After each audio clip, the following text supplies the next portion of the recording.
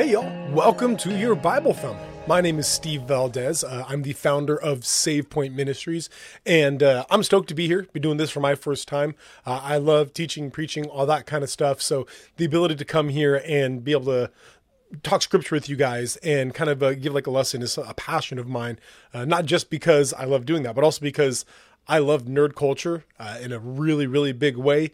And I know that if you're watching this, chances are you also love nerd culture in a really, really big way. The way that nerd culture can just kind of bridge gaps in relationships immediately is so cool to me that, you know, if you meet somebody for the first time, often you may ask the question like, what do you do for a living or whatever else? And sometimes you can get like a little conversation going, but if they say that they play the same video game you play, boom, like already there's a bridge gap and you guys can chat about that all night and all day. Or they say they love comics and you do too. All kinds of conversations pop up. I love nerd culture for that reason. Reminds me of a time actually that I had jury duty. If you've ever had jury duty before, you know that it's not like it is in the movies. It's a lot more like the TV show Jury Duty. If you saw that, it's pretty funny. But it's you go to a courthouse and the courthouse has sort of like a lobby waiting room that just fits like 100 people more, however many it needs. And then whatever, court cases are being heard that day throughout the entire courthouse, they will just call jurors as needed. So if it ends up going to court and needing to be heard, they'll just kind of stop and call names out. And if you hear your name, you have to go to that room.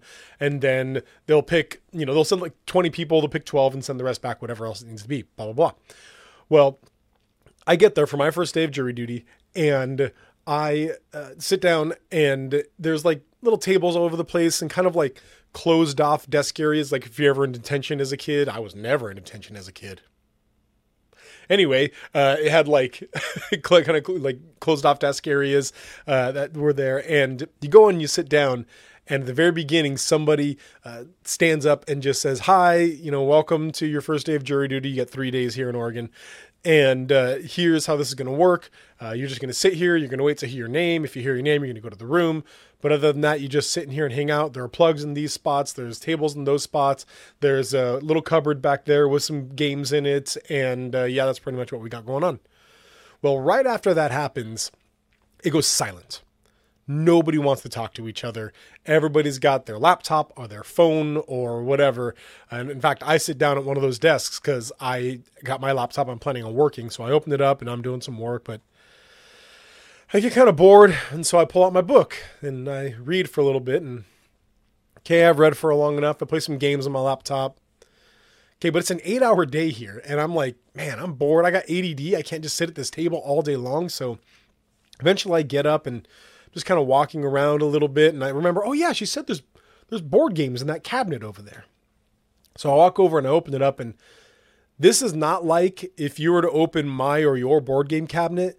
This was like if you were to open your great grandma's board game cabinet. It was like checkers and chess and 2 faded puzzles and 48 cards of a deck of cards. And like that's it, right? But then I see tucked into the corner a millennial edition, so year 2000, a millennial edition of Trivial Pursuit was there. And I'm like, I guess this is good. And so I kind of grab it. I don't even know what I'm going to do with it, right? I pull it out because I guess I'm just going to read the cards or whatever, but I pull it out and I turn around and right behind me there's a table of people, again, all doing their own thing. But one guy looks up from his laptop and he says, you want to play? And I'm like, yeah, I guess, at first there's this question of like, are we allowed to? Nobody's talking. It feels like a library. If you're trying to imagine pulling out a board game in a library, is that fair? But we sit down, we start playing, and a couple other people join in as well at that table, and we start playing. And over time, like, we start playing like this, but then we kind of get a little bit louder, a little more comfortable. And then by the end of the day, we've got like a small group of people playing and we've got a rapport going. Then after that, by the next day, again, 3 days, the next day, I head straight for that cabinet. I pull the game out. I set it up. All those same people come to the table and plus some more are sitting around the tables next to us. And sometimes people's names will get called and those people will get up and other people are immediately ready to jump in and take their place. But for 8 hours, we played Trivial Pursuit, just game after game after game, having so much fun. By day 3, I never get called, by the way. Me and one other guy never get called. And so we become kind of like the ringleaders of this little game. There's like 20 people surrounding this area watching us or playing Trivial Pursuit with us. We're in paired teams at this point. So there's like 10 people playing. Other people are watching. We're laughing. We're having a great time. We legitimately exchange phone numbers, find each other on Facebook. And some of those people I still talk to today because of a board game. It's so cool the way that nerd culture, board games, video games, whatever, can help connect people in that way. But for those of us who love nerd culture, for those of us who love games and comics and movies and things like that in this way, we can bridge this gap really quickly. But the question is, how are we using that for the gospel?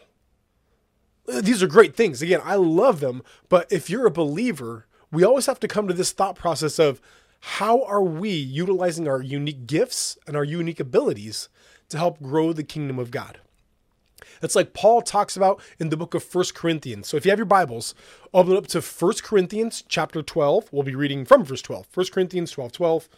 Before we get there, let's talk about Corinthians a little bit. It'll help understand why Paul is talking about this right now. Because Corinthians was a city that had no context for Jewish culture, or so by transitive property by Christian culture at that point.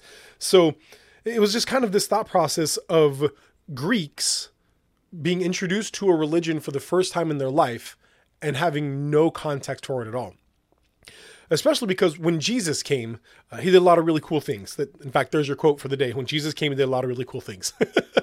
He didn't just obviously die on the cross, resurrect, forgive us all our sins, give us salvation. He also helped break a lot of barriers. He also helped be very inclusive when it came to like socioeconomic statuses. He invited in the poor and turned away the rich pretty often. When it came to gender roles, he talked to women one-on-one. He gave them their own agency. This was not something that women had at the time. They could only talk to men if their husband was there, and usually through their husband. If they weren't married, then through their father. And so Jesus spoke one-on-one with women all the time, invited women to follow him. Again, broke a lot of gender barriers there. He broke racial barriers by inviting people of any religion to be Christians. When he said, that Gentiles could be invited in, this was something brand new. Before, it had to be a racial thing, and if you were not born Jewish, there was actually like a full conversion process you had to go through. But when Jesus just said, hey, Gentiles, you're good. Come on in, Gentiles. We want you to be a part of this. Gentiles mean somebody who's not Jewish. It was a big deal. So all this to say that by the time Paul's writing this letter to the Corinthians, there are a ton of people that have no context for what it means to be a Christian. There are women who have their own agency for the first time in their life. There are people of different races, like the Greeks in Corinth, who have never had any context for what it means to be a Jew. There are people of poorer status who have never had this sort of ability to speak up in a church before. There are just so many people who've got no idea how to do church, how to do this stuff. But all of them were wanted, which is why Paul writes this, 1 Corinthians chapter 12, starting verse 12. For just as the body is one and has many members, and all members of the body, though many, are one body, so it is with Christ. For in one Spirit we were all baptized into one body. Jews or Greeks, slaves or free, and all were made to drink of one Spirit. For the body does not consist of one member, but many. If the foot should say, because I'm not a hand, I don't belong to the body, that would not make it any less part of the body. And if the ear should say, because I'm not an eye, I do not belong to the body, that would not make it any less part of the body. If the whole body were an eye, where would the sense of hearing be? If the whole body were an ear, where would be the sense of smell? But as it is, God arranged the members in the body, each one of them, as he chose. If all were a single member, where would the body be? As it is, there are many parts, yet one body. Put your finger in there. We're going to come back to that. So Paul is saying everybody has a purpose. If you are a believer in Jesus, if you have accepted him as your Lord and Savior, if you've dedicated your life to following his ways, then you have a role as a member of the body of Christ. I know for a lot of us that can seem difficult because we have sort of like shoehorned what it means to be a member of the body to volunteering in your church in some way, or going out and one-on-one sharing the gospel with people. And of course, those are all good things. Don't get me wrong. I'm not saying that those are bad or silly or anything else. Those are spectacular, wonderful things, but it is in no way limited to just those things. There is a plethora of things in the body, and all have their own purpose and their own roles. And in the exact same way, you sitting there right now are a unique individual. You are the only you that God ever made. There is nobody on the planet that can do what you can do, because you are the only you that God ever made. And he wants you to be a part of his body, of growing his kingdom. Now, for a lot of us, that can be really inspiring, right? That can be really great in saying, yeah, you know what? There are things that I can do. And we're going to talk about that more later, things that we can do. But for some of us, that gets a little intimidating. And we think to ourselves, do I have to? What if I'm too scared? What if I really don't want to? What if this other excuse, I don't know, like what if we don't want to in some way? Well, Paul continues talking. Again, we're coming back to this. Verse 21. The eye cannot say to the hand, I have no need of you. Nor again the head to the feet, I have no need of you. On the contrary, the parts of the body that seem to be weaker are indispensable. And on those parts of the body that we think less honorable, we bestow the greater honor. And our unpresentable parts are treated with greater modesty, which our more presentable parts do not require. But God has so composed the body, giving greater honor to the part that lacked it, that there may be no division in the body, but that the members may have the same care for one another. If one member suffers, all suffer together. If one member is honored, all rejoice together. Years ago, I had 3 back surgeries. I had, a little bit of like a rupture in one of my discs. And so they had to go and do a microdiscectomy. But after that, it completely ruptured, was pushing on a sciatic nerve. So I had to go in and take it out and do a spinal fusion. And after that, they had actually nicked my spinal column during the surgery. So I was leaking cerebrospinal fluid. They had to go in and patch that up.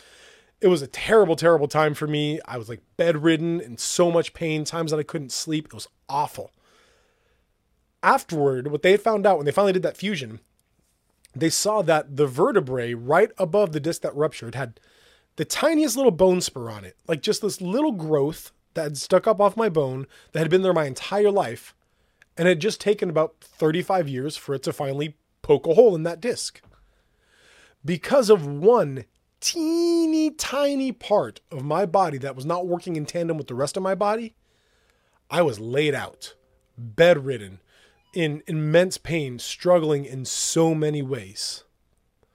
Now, I'm not saying that if you don't actively be a part of the body of Christ and growing the kingdom, that the whole church is going to fail because of you. I am definitely not saying that your lack of involvement is going to, ruin everything. But what I am saying is that if we as the body of Christ are not getting involved in growing the kingdom, it's not functioning at peak efficiency.